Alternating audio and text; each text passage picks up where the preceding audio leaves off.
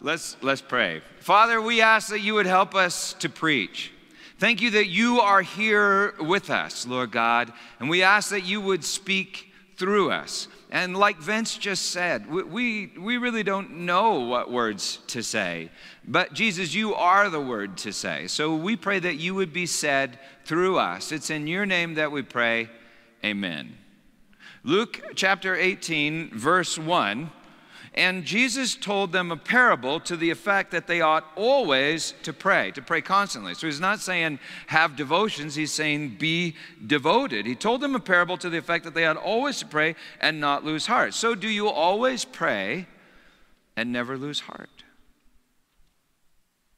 I mean, sometimes I lose heart and I stop praying. Do you? Yeah. Why? Why? Pie Jesu Domine, dona eis requiem. Pie Jesu Domine, dona eis requiem. Let us praise God.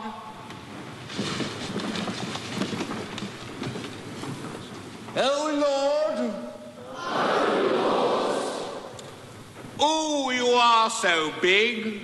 Ooh, you are so big. So absolutely huge. So absolutely huge. Gosh, we're all really impressed down here, I can tell you. Gosh, we're all really impressed down here, I can tell you. Arthur, King of the Britons, your knights of the Round Table shall have a task to make them an example in these dark times. Good idea, O Lord. Of course it's a good idea! Behold, Arthur, this is the Holy Grail. Look well, Arthur, for it is your sacred task to seek this Grail. That is your purpose, Arthur. The quest for the Holy Grail. When one considers the meaning of life, it is a struggle between alternative viewpoints of life itself. And without the ability to defend one's own viewpoint against other, perhaps more aggressive ideologies, then reasonableness and moderation could quite simply disappear. That is why we'll always need an army. And may God strike me down were it to be otherwise. Don't stand there, Corbin! Like you've never seen Yander God before! I'm sorry, but I'm a middle-aged American male, and that means that much of what I've learned about prayer, I've learned through Monty Python. And I've stopped praying because I think sometimes I feel like I'm talking to a wall. A tourist was in Jerusalem and went to the Wailing Wall and talked to this old rabbi that had been praying at the wall for hours. And the tourist said, well, when you pray, Rabbi, what do you pray about? And he says, I pray for Israel, and I pray for my family. I pray for the nations. I pray for shalom. And the tourist said, well, do you find it effective? And the rabbi said, effective? It's like talking to a wall. Pie Jesu Domine, dona eis requiem. Pious Lord Jesus, give them rest. Whack, but no rest, no rest. And so I lose heart because I just feel like I'm talking to a wall and punishing myself. Sometimes I wonder if my prayers are ineffective because I don't know how to pray. Oh Lord, ooh, you are so huge. Thee, thou, omnipresent deity. In Luke 11, 7 chapters before Jesus says this, the disciples, they ask Jesus, they say, Jesus, would you teach us to pray? And you know what he says? Okay, say this. Say, Dad, Father, Abba, holy is your name, your kingdom come. Give us each day our bread. Forgive us as we forgive, and help us out of temptation. Period. That's it. No seminars, no classes, no workbooks, just say that. And then he adds, look, if you ask a friend for bread, he'll give it to you. Just so you stop bugging him. So ask and you'll receive. Seek and you will find. Knock and the door will be opened unto you. He says, if you who are evil know how to give good gifts to your children, how much more will your heavenly Father give the Holy Spirit to those who ask? No classes, no workbooks, no seminars. Just ask. See, he doesn't even seem too concerned about how we ask, but that we do ask. Yet often I don't ask because I think to myself, well, my ideas can't change God's ideas. Like he says to King Arthur, of course it's a good idea. So why talk about it? Why discuss it? One night when my daughter Elizabeth was really little, she ended this long, involved, confusing prayer with this statement. She said, but I guess you know all of that because you can read my brain. Amen.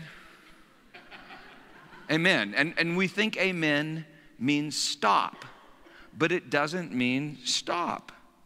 But why should I pray if God already knows everything that I'm going to say? And like Scripture says, he doesn't change. Well, maybe prayer doesn't change God, but maybe it changes you. And maybe prayer, maybe God's unchanging eternal choice is that he would change you. So you would pray and change him, or at least move him from a mountain to a manger to a cross. Maybe God's eternal decree is a love story, and you're part of that love story. Maybe he just likes hearing your voice, the way I like hearing my daughter's voice. Well, sometimes I've stopped praying because I don't think it makes a difference. And sometimes I think I've stopped praying because I'm a little stressed that it will. I mean, in my day, I've seen some bona fide miracles, and they can really mess with you. And I've prayed some prayers that in retrospect, I now realized he answered, and the answer was painful. I mean, sometimes the Lord bears his holy arm, as Isaiah calls it. Sometimes God delivers his justice, and well, we don't like his justice that he delivers. So we think it might be wise just to leave him well enough alone. See, God can be a bit terrifying. So we lose heart and stop praying. A bit terrified that he might be an unjust judge. Or maybe terrified that he's just and we're a bit unjust. Well, chapter 18, verse 8, Luke writes this. He told them, Jesus told them a parable to the effect that they ought always to pray and not ekakeo, not give up. So if this parable makes you want to give up, you're probably not understanding it. Verse 2, he said, in a certain city there was a judge who neither feared God nor respected man, and there was a widow in that city who kept coming to him and saying, give me justice against my adversary. For a while he refused, but afterwards he said to himself, though I neither fear God nor respect man, yet because this widow keeps bugging me, I'll give her justice so that she will not beat me down by her continual coming. And the Lord said, hear what the unrighteous judge says, and will not God give justice to his elect who cry to him day and night? So what's the point of that parable? You know, if you think it's nag God till you tire him out, well, maybe you don't understand it because you can't tire God out. And so if that's what it is, well, that kind of tires me out and makes me want to give up. But the whole point of the parable is don't give up. So maybe we should ask, what is this widow asking for?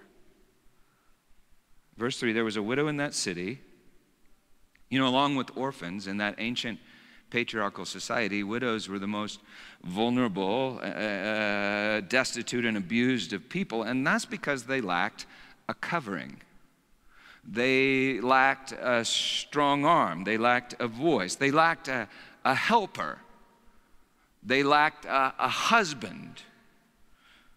Verse 3, and there was a widow in that city who kept coming to this unjust judge saying, give me justice, ek dikeo, bring out right against my adversary, antidikos, the anti-right. For a while, literally for chronos, for time, he refused. How many of you have asked for justice And yet it seems like you just don't get justice in this age.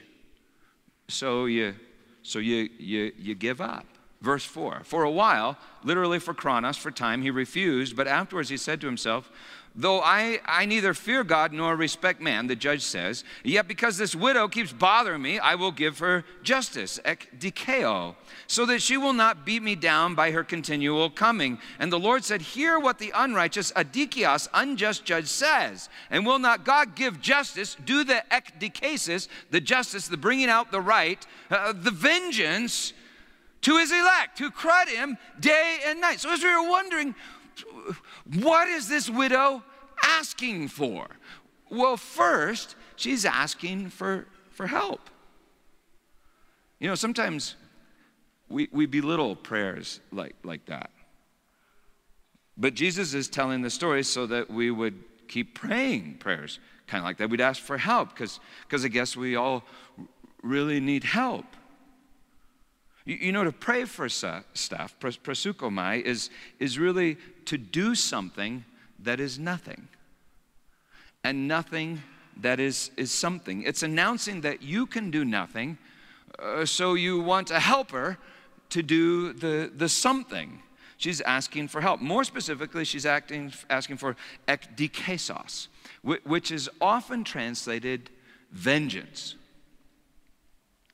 The Roman occupiers appointed judges in every territory. But usually those judges did not fear Yahweh, and they really didn't care what the Jews thought of them. But a desperate Jewish widow might have no other place to turn if, for instance, someone stole a goat, her goat, or slandered her, or accused her, or violated her rights in some way. She needed help, particularly in the absence of a helper, a husband, a strong arm.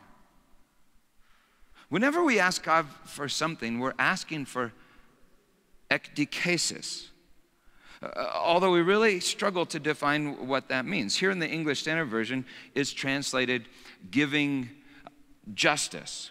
In my interlinear, which attempts to translate it most literally, it's translated bringing out right. It's also translated as vengeance.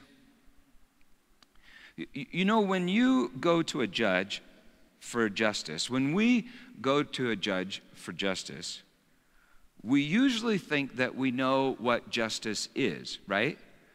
So we hope that the judge will agree with our definition of justice.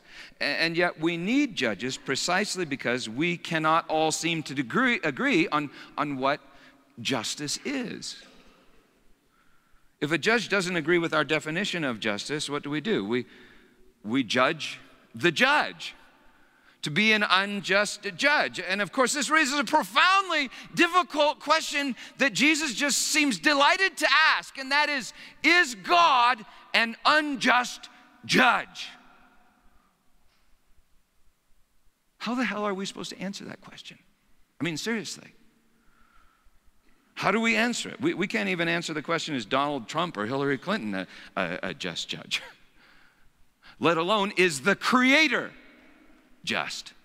Is the judge just? Is the judge a just judge? See, as soon as you ask, is God just? As soon as you say God is not just, what have you done? You've judged the judge and made yourself the judge. As soon as an atheist says, I don't believe in God, for God is not just, he announces faith in another God that is himself. Or perhaps an unknown God that he thinks he knows, a God that he has called justice. So is God an unjust judge? See, answering that question would require a miracle, for we would have to judge justice. And yet we all assume that very miracle because we're constantly arguing over justice, what justice is. It's like we all have some dreadful, strange, imperfect, holy, yet deadly knowledge as to what the just, the right, and the good is. Knowledge like fruit stolen from some miraculous ancient tree or something. And because of that knowledge, we cannot help but ask this question. What is just? What is right? What is good? Is God an unjust judge? Is God good? So is God an unjust judge? See, that all depends on your definition of justice. And as we've been preaching, most people define justice as getting what you deserve, and grace as getting what you don't deserve. But if justice is simply getting what you deserve, then justice is simply the end of you and all creation. For God created all from nothing and himself, so we have nothing with which we could deserve anything from him except him. It's like Paul writes in Romans 11, quoting Job 41. Oh, who has given a gift to God? Who? In the Hebrew, it's also, or who has hindered God, such that he should be repaid? For from him and to him and through him are all things. To him be the glory forever. Amen. If you think justice is getting what you deserve, I pray to God that you are not a father, for you will be one hell of an evil father, an evil daddy, for your children can never repay what you've given. I pray you're not a father, and I pray you're not a husband, for if you think justice is getting what you deserve, you haven't married a bride. You've hired a whore. And isn't it interesting that that's what God says about Jerusalem? That's his complaint about Jerusalem. Jerusalem, you keep playing the whore. Jerusalem, you want to be a whore. Jerusalem, you think you can buy my love. You think you can take my love like a thief. Lamentation chapter 1 verse 1, through Jeremiah the prophet, God says of Jerusalem, his bride, how like a widow has she become. Not just a bride playing a whore, but a bride who has become a widow, as if someone has murdered her husband. So is God unjust? Well, as I was saying, when most folks ask a judge for justice, they're asking the judge to agree with their judgment. And if he doesn't, they judge the judge to be unjust. They may even judge that justice is executing the judge. However, if you were to truly ask a judge for justice, truly, you would actually desire his or her judgment for what? You would trust that his or her judgment was just. And that's how you'd gain knowledge of the good. You wouldn't try to take the judgment and manipulate the judgment. You would receive the judgment because you had faith that the judge was good. Well, anyway, this widow wants justice from an unjust judge. Jesus seems to be saying, look, even if the judge seems unjust, keep asking, keep asking, keep asking, keep asking for justice, and you'll get justice ek dikasis. Now, this is terribly, brutally important, and you can go ask Allison about this because she teaches this stuff later, okay? So she's over there, and you can ask her if you doubt me. I think this clears up a whole bunch of problems in 1,500 years of theology in the Western church. But unlike in the English language, righteousness, justice, and vengeance are all one word group in Greek. So dike can be translated right or just. Dikaios is translated righteousness or just. Dikaiosune is usually translated righteousness, but it also means justice. Dikaiao means make right and is translated justify. Ek is a prefix which means out, so ek dikeo means bring out right or bring out the just. It's also translated avenge. Ek dikasis is the noun, meaning making right or making justice, also translated vengeance. Romans chapter 12, verses 7 through 9, Paul writes this: don't repay evil with evil, dearly beloved. Dearly beloved, never ekdikeo yourselves. Never, ever avenge yourselves, but leave it to the wrath, the passion of God. For it is written, ekdikasis is mine. I will repay. I will recompense. Vengeance is mine, says the Lord. And then Paul says this crazy stuff. He says, look, just do this. Just be kind to your enemies.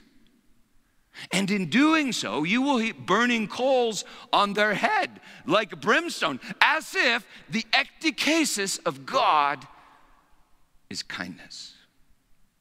Well, anyway, the widow says, give me vengeance, ecdikasis, against my antidikos, my adversary. Who is the woman's adversary?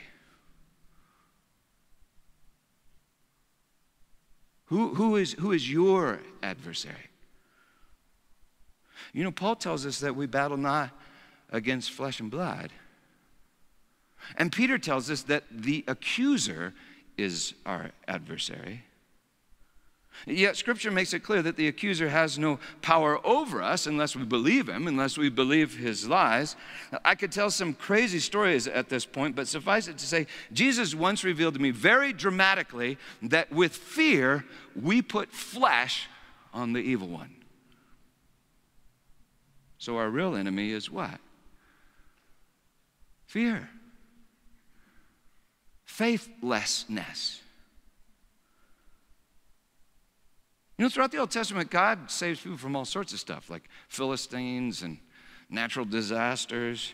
But the angel reveals that the Christ will be named Jesus, for he will save his people from their sins. All sin is a lack of faith. And that means I am my own worst adversary. So when I ask, even if I don't realize this, when I ask for justice against my adversary, I'm asking for righteousness in my place of shame. Well, we all ask for ecdikasis, justice, and can barely even begin to understand what it is or who it is for which we're asking. Even so, Jesus is saying, keep asking, keep asking. Guys, just keep asking, just keep talking, keep asking. Luke 4:19, quoting Isaiah, Jesus seems to be saying the day of ecdikasos, the day of ecdikasos, I don't even know how to say it right, ecdikasos, he says it's at hand. The day of vengeance is at hand. The day of revealing the right, the day of making right, the day of final judgment when it is finished. That day, Isaiah 61:2, the day of vengeance is at hand. Isaiah 63:4, it's the day that the strong arm of the Lord, one like a son of man and a slaughtered lamb, the day he tramples the winepress alone, the winepress of the fury of the wrath of God, from which pours a river of blood that's wine, and wine that's blood. The day the Lord reveals his righteousness and does justice. One thing we can be sure of, his justice is not the opposite of his forgiveness. 1 John 1:9, if we confess our sins, and I think those are like grapes of wrath, like we mentioned last time. If we confess our sins, he's faithful and just, dikaios, to forgive us our sins and cleanse us of all adikia, unrighteousness. The idea that justice is the opposite of forgiveness and forgiveness is the opposite of justice is unbiblical, and I think it's a lie straight from the pit of hell. Forgiveness is God's ecdikasis upon sin. As if God's final judgment is to answer his own prayer spoken from a tree in the very pit of hell. Father, forgive them, for they know not what they do. Father, forgive her. She does not know what she does, what she's doing. Well, anyway, Jesus says, guys, keep asking. Keep asking for help. Because you see, there was this widow, just some widow, and she kept asking an unjust judge, who she thought was her, she keeps asking this unjust judge for help, and she got it. Verse 6, and Jesus said, hear what the unjust judge says. And will not God give justice, literally do the ecdikasis, to his elect, who cry to him day and night? Will he delay long over them? Literally, will he not patiently long endure them? The translators really struggle here because the word makrothumeo means hold back anger for a time. And the way Jesus says it, it implies that God's anger is directed against the widow. who is the elect, as if she's her own worst adversary. So the New King James translates it this way: and shall God not avenge his own elect, who cry out day and night to him, though he bears long with them? See, that only makes sense if the elect are their own worst adversaries. And now who are the elect? Well, wouldn't the elect be the ones that Christ has chosen? And wouldn't be the ones that he has chosen be the ones that he came to call? And in Luke chapter 5, he told us, I came not to call the righteous, the dikaios, but sinners. And aren't we all sinners? None is righteous, no, not one, writes Paul in Romans 3. And then he explains that Jesus Christ and him crucified is the manifestation of God's righteousness, in order that, verse 26, God might be just and the justifier of the faith of Jesus, or the one that has the faith of Jesus. See, we're justified by faith, and it's Jesus' faith. Faith is reckoned as righteousness because it is righteousness. And Christ is our righteousness. Christ Jesus, whom God made our righteousness, 1 Corinthians 1. Jesus makes us right with himself, and that righteousness is faith, Jesus' faith in us. Crazy, wild stuff, but that's what the Bible says, even though hardly anybody believes it. That's ekdikesis, verse 6. And Jesus said, hear what the unjust judge says. And will not God give justice to his elect, who cry to him day and night, and he bears long with them? I tell you, he will give justice, ha ekdikesis, the vengeance, the justice, the righteousness to them speedily. What a bizarre thing to say, because he says this: he will patiently, God will patiently or the judge will patiently for a long time endure their cries for help, even though they make him angry. But believe me, he will answer their prayers and give them the ekdikesis speedily. Well, how speedily?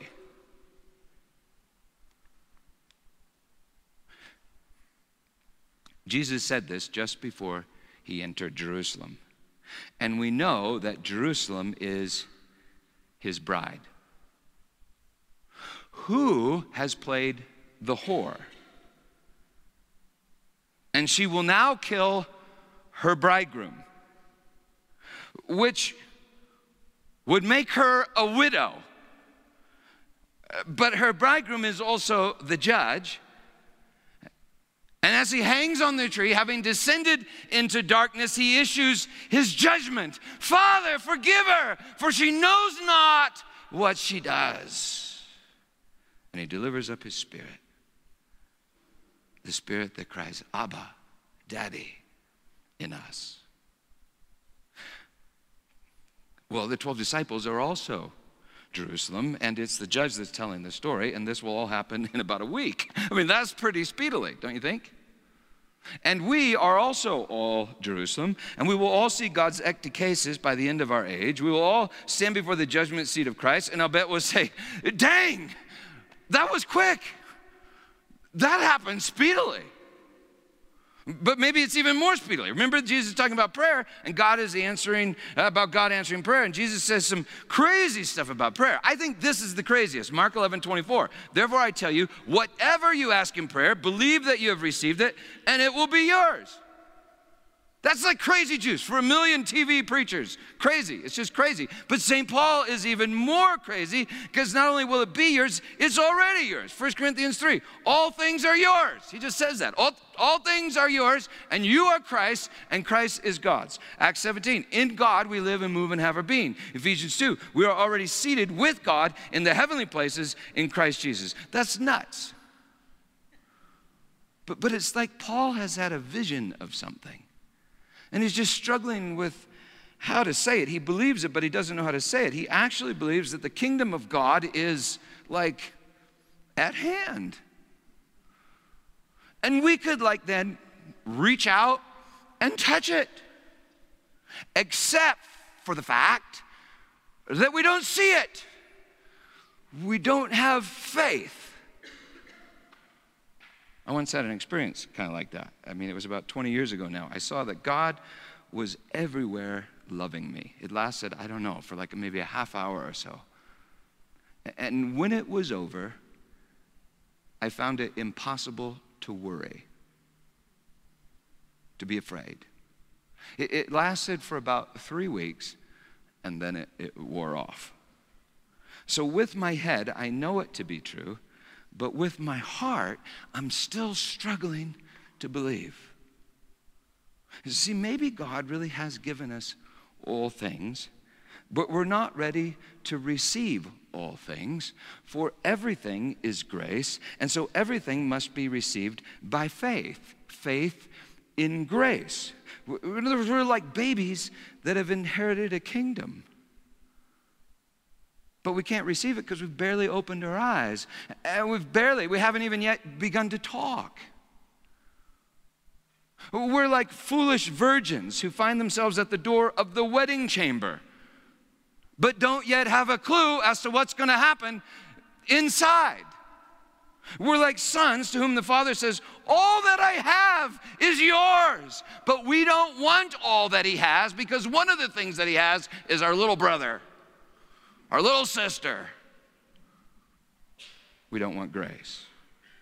So maybe the issue in prayer is not getting what we want, but learning to want what we've already got, which is the Son of God and all things with him. All things. Dang. That would include all people, if people are anything. Well, the way Jesus tells a story, it's like, check this out. The widow shows up in court every day, asking for this, asking for that, asking for her goat, asking the judge to make things right. And you know, all men are unjust judges, but God is the just judge, even though we judge him as unjust. She shows up every day asking, and the judge answers speedily. God answers speedily. He answers speedily and makes everything right. And yet the widow thinks nothing is right because she does not know what or who the right is. It's like she's complaining to justice that there is no justice. It's like she's asking her helper to help her find her helper. Because you see, that's what this woman really needs, right? And that's what this widow really wants. She may not know it. She may be too ashamed to admit it. She may be too proud to say it, even to herself. She doesn't really need or want money or a house or a good credit or a reputation. She cries out for ectacasis, but none of these things, house, car, money, food, none of these things will vindicate her. The only thing that will vindicate her is what? Her husband. And the judge answers speedily. Actually, he answered long before she asked. The judge has been arranging all things so that she would ask.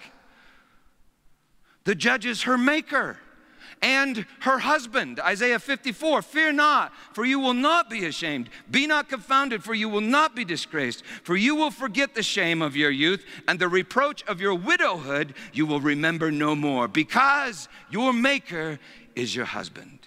The Lord of hosts is his name. The Holy One of Israel is your Redeemer. The God of the whole earth he is called. So who's the widow?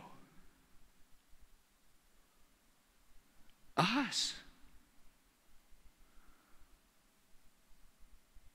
And who's the judge? God, or God in flesh, Jesus. And why are we a widow? Well, because we crucified our husband, the judge. And why did we crucify the judge? Because we judged him to be an unjust judge. And why, oh, why did he let us crucify him?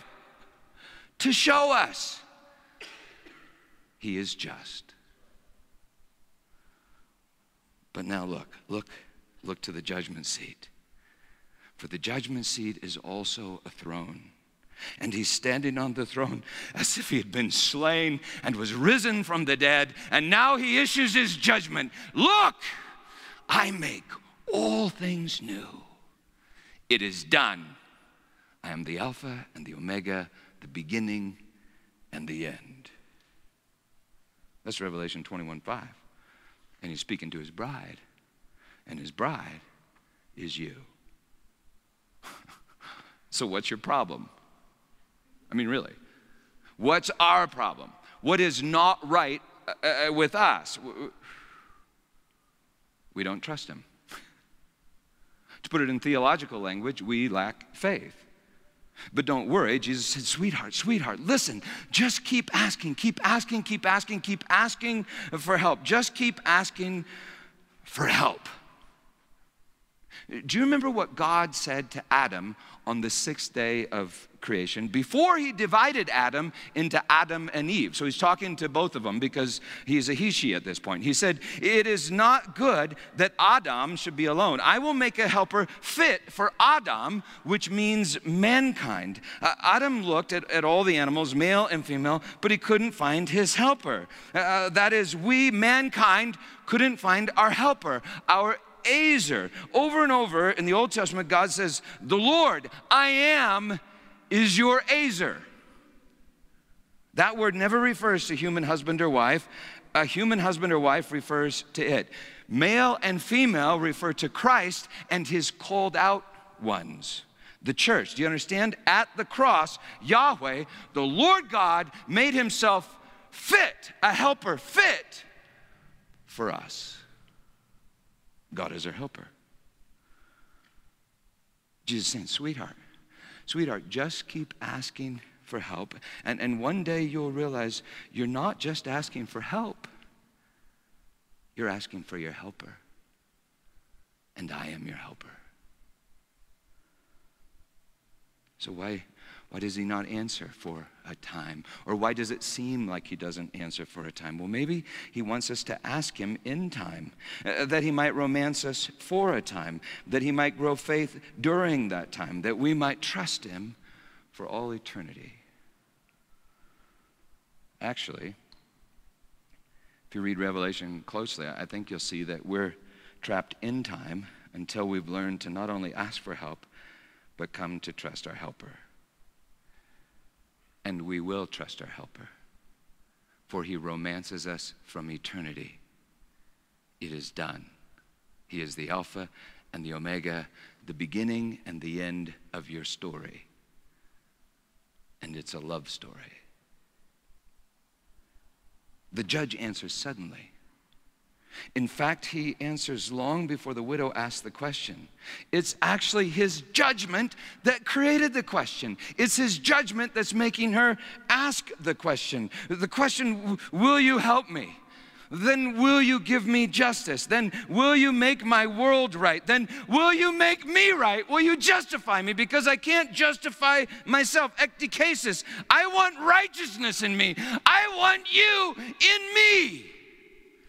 Righteousness in my place of shame. Someone once asked George MacDonald, if God is so good, and if he knows all that we need, why should it be necessary to ask for anything? And MacDonald answered this way. What if he knows prayer to be the thing that we need first and most? What if the main object in God's idea of prayer be the supplying of our endless need, the need of himself? You see what that means? It means everything. It at least means this. Just the fact that you're asking means God is already answering. So to ask for the right is to already be a bit right. You're a bit right. To ask for justice is to already have some justice. You ask for righteousness, and check this out. Righteousness is that you would ask. Faith It's already happening. Faith makes you ask, and faith is righteousness. It's a seed of righteousness, and it will grow. It will grow. You know, when my children were little, I just loved to hear them ask. And they learned to ask. You know how they learned to ask? By asking. They learned to talk by talking. In fact, I'd hold them in my arms when they were first born. I'd hold them in my arms, and I'd do this. I go, say dada, say dada, say dada, say dada. A Hebrew father would do this. He'd say Abba, say Abba, say Abba, say Abba. You see, I gave them my word to help them ask.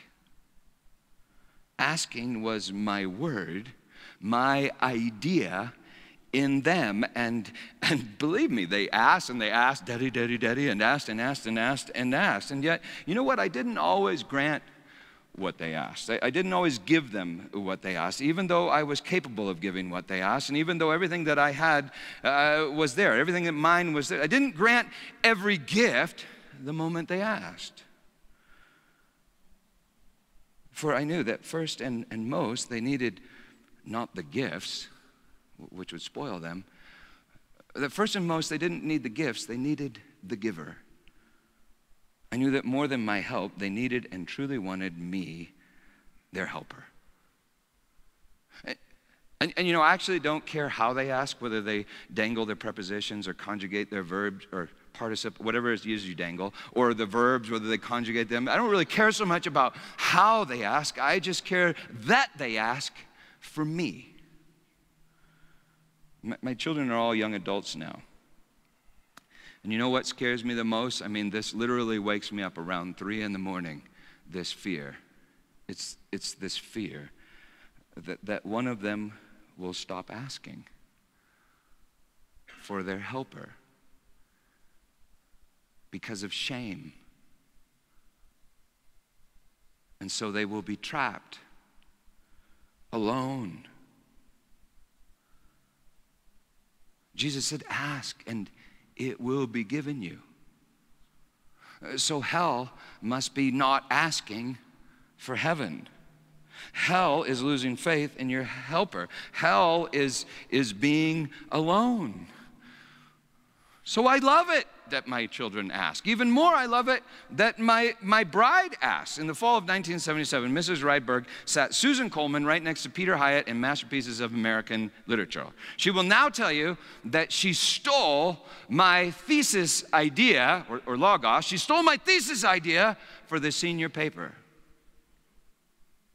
But you see, I was more than happy to give her my idea for the senior paper. In fact, that was my plan all along. The moment I sat next to her, I developed the plan. In fact, I would arrange everything in my power so that she would ask for my help, so that I could give her my help.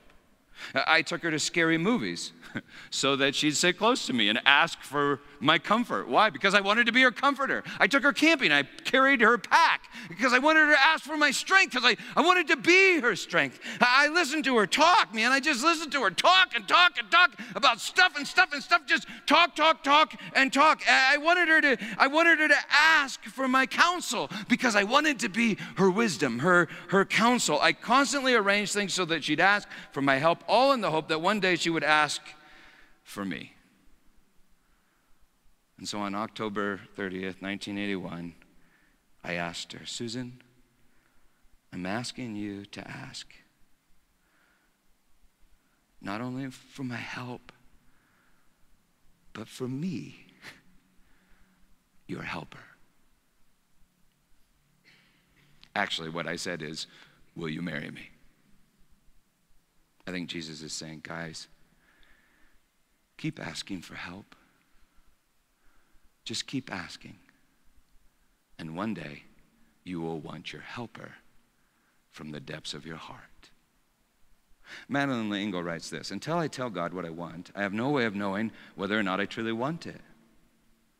So it's like speaking your wants reveals what it is you truly want. I would see that happen with my kids when they talk to me, you know. Jesus said this, I am the way, the truth, and the life. So you may ask for a car, but what you really want is the way. You may ask for directions, but what you are learning to want is the truth. You may ask for healing, but you are learning to want what you really want, the life.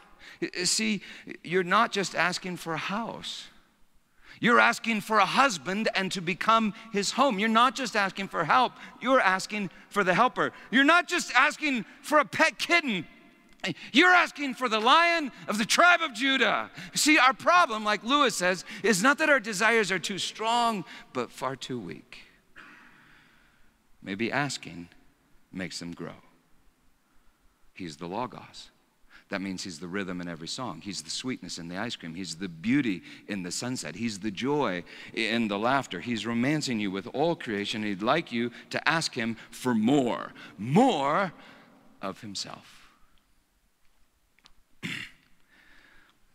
So listen closely, old woman, tired, destitute, worn out, abandoned. Listen closely, Jerusalem.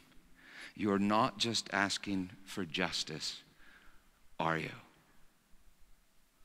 You're not just asking for what you call justice. I mean, getting what you think you deserve and giving to others what you think they deserve. Tit for tat, payback. I mean, that doesn't really satisfy, does it?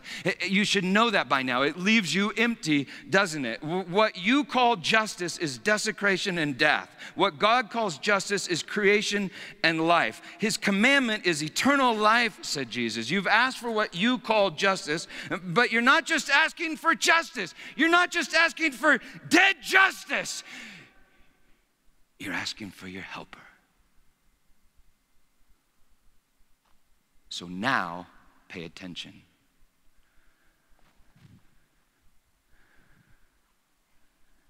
You're not just asking for justice, you're asking for the judge.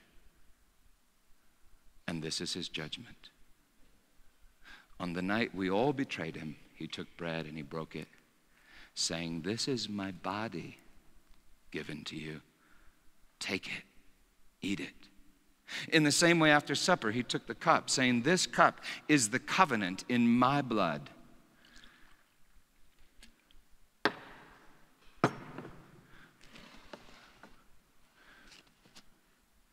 It's a marriage covenant. And this is justice. And now, would you trust him? That's called faith. Jesus ends the story this way. He ends with this line that is a question. It can also be translated as a statement. When the Son of Man comes, will he find faith on the earth? You see, faith is a miracle. It's judging that the judge is just. It's saying, I love you, back to God from the depths of your heart. So let's do that right now. Beginning in the back row, dark cup is wine, light cup is juice. Well, that's called prayer, what you're just doing, singing that song. Keep that up. You know, sometimes people are like, what was the point of that sermon? Holy, just went everywhere. Well, there is a very practical application to this sermon, isn't there? And what would that be? Prayer. Yeah, just keep praying. Don't give up. Talk to God. Now, I know you think that he doesn't answer. That's what I often think. And like I said, a few times in my life, he's answered in ways that just blew my mind, my science brain, and I went, oh, he's actually there. He's actually listening. So keep talking to God. He answers with your life. Do you realize that? He's the creator. That means he's speaking everything into existence all around you, like the holodeck on the Enterprise or whatever. But talk to God. He answers with your life. And when you're like, crap, what does this mean? Because you do that all the time, right? Okay, talk to God. He answers with your life, and he means Jesus. And Jesus is what you want. He's your helper. Believe the gospel. Amen.